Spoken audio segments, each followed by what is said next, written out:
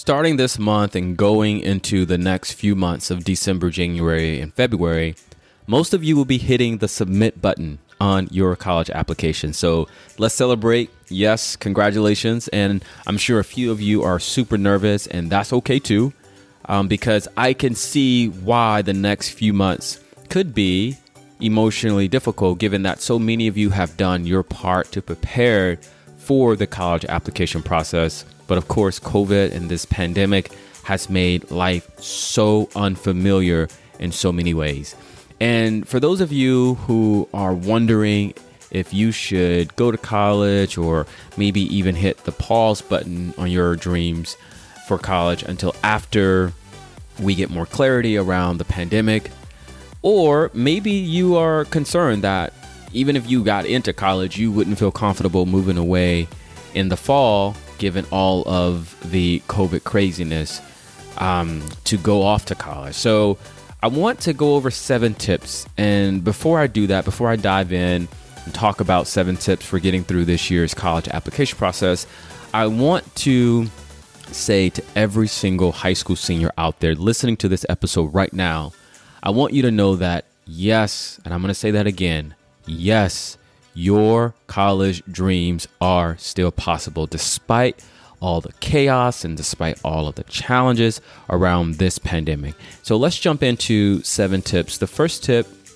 I say this when I'm talking to one student or class of students, and really on most of the episodes within this podcast, which is the very first thing I want you to do, whether that is today, tomorrow, or this weekend, is carve out time to complete one of the most important applications that will help you get money for college. And let me say that again, the free application for federal student aid. You know it as the FAFSA.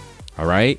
Completing the FAFSA is essential because you can qualify for up to $30,000 a year in financial aid, meaning you could have the opportunity to access free money.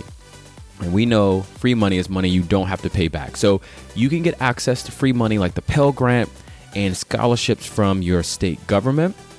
Also, by completing the FAFSA, you might be eligible for a job. We, want to kind of assume that given the pandemic, many jobs on your campus might be virtual, hopefully, fingers crossed, as well as, student loans such as the Perkins loan and the Stafford loan. Now, I know some students are thinking, well, I'll just wait until after I apply to college to complete the FAFSA. And I'm going to tell you right now, I'm going to tell you later in this podcast, but let me say it here right in this moment.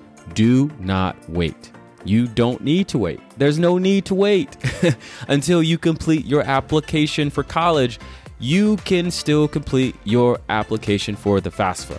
All right. So again, you don't need to wait until you complete your college application before you complete your FAFSA application. So go ahead, complete the FAFSA now, even if you haven't completed your common application for college. Do not delay. Again, specifically this year, given that so many students will be requesting financial assistance for college, you want to be first in line, or one of the first people in line to access this federal student aid application fund. So if your home computer is not working for whatever reason, you can try and reach out to your teacher, a school staff, your college advisor, reach out to a family member, a friend. If you have a mentor, send that person an email, a text, or a phone call. I mean, pretty much anyone you trust, reach out to them and ask if they could print a copy of the FAFSA. And in fact, don't ask them to print just one copy. Let me make that really clear here. You want to make sure that they can print multiple copies in case you or your parent makes an error and just needs a fresh copy of the FAFSA application. So I want to just keep you, let's move this, the first tip forward. But I want to end with saying, after you've completed the paper application, if that's where if that's what you're going to have to do, just want to make sure that you check everything for accuracy. Don't just fill it out once and then turn it in. You want to make sure you go back and check make sure everything is accurate, and then mail that application right back to the FAFSA mailing address. And you can find that on the printed application. And let's just say for whatever reason, your computer isn't working and you can't find anybody to help you with printing copies for the FAFSA. Don't worry. You can also pick up the phone. Okay.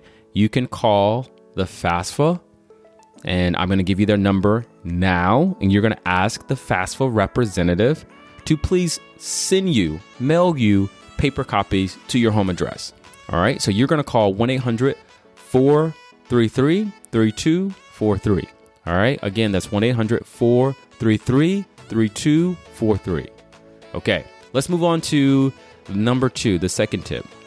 And as you may have already heard on a previous episode, that most of our country's colleges are now test optional, which means that those colleges do not require students to take an entrance test like the SAT or the ACT. Now, if you want to take the SAT in your state, your region, or your community has arranged for you to do so safely, then yes, I encourage you to take the SAT exam. It will not hurt your admissions chances to submit test scores if those scores are at or above the median range for colleges where you plan to submit the common application.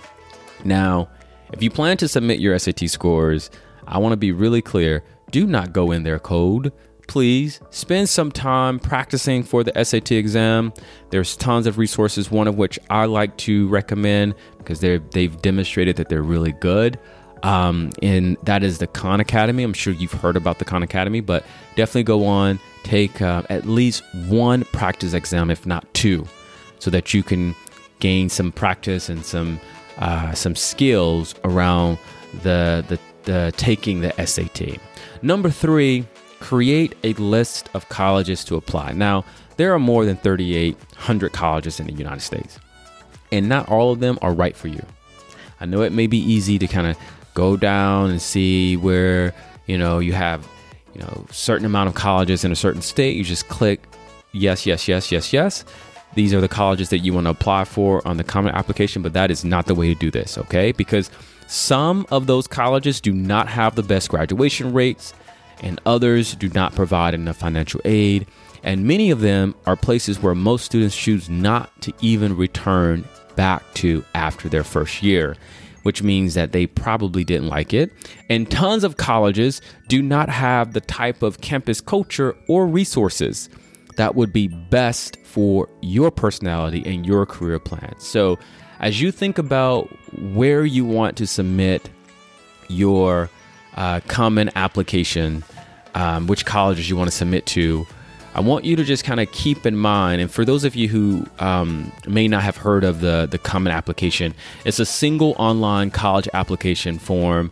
It's used by over 900 colleges and universities. So basically the purpose of the common application is that it tries to make everything as simple as possible. So instead of you filling out the same general information like your home address, your email, your GPA, listing all of your extracurricular, in school or out of school activities a dozen times, you only need to do so once and then send it to the colleges that you are interested in attending, through this common application.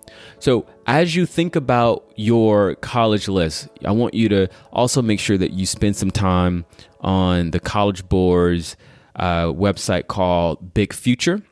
And this is a great tool that you can use to help you identify a list of colleges that could match your interests. Right? You may, as you go on Big Future, you'll see that you can determine sort of, where you want to live, what you want to study, how many students do you want in your class, how diverse do you want the students at your college to be, do you want to go to a college with a sports team, and so forth. All right.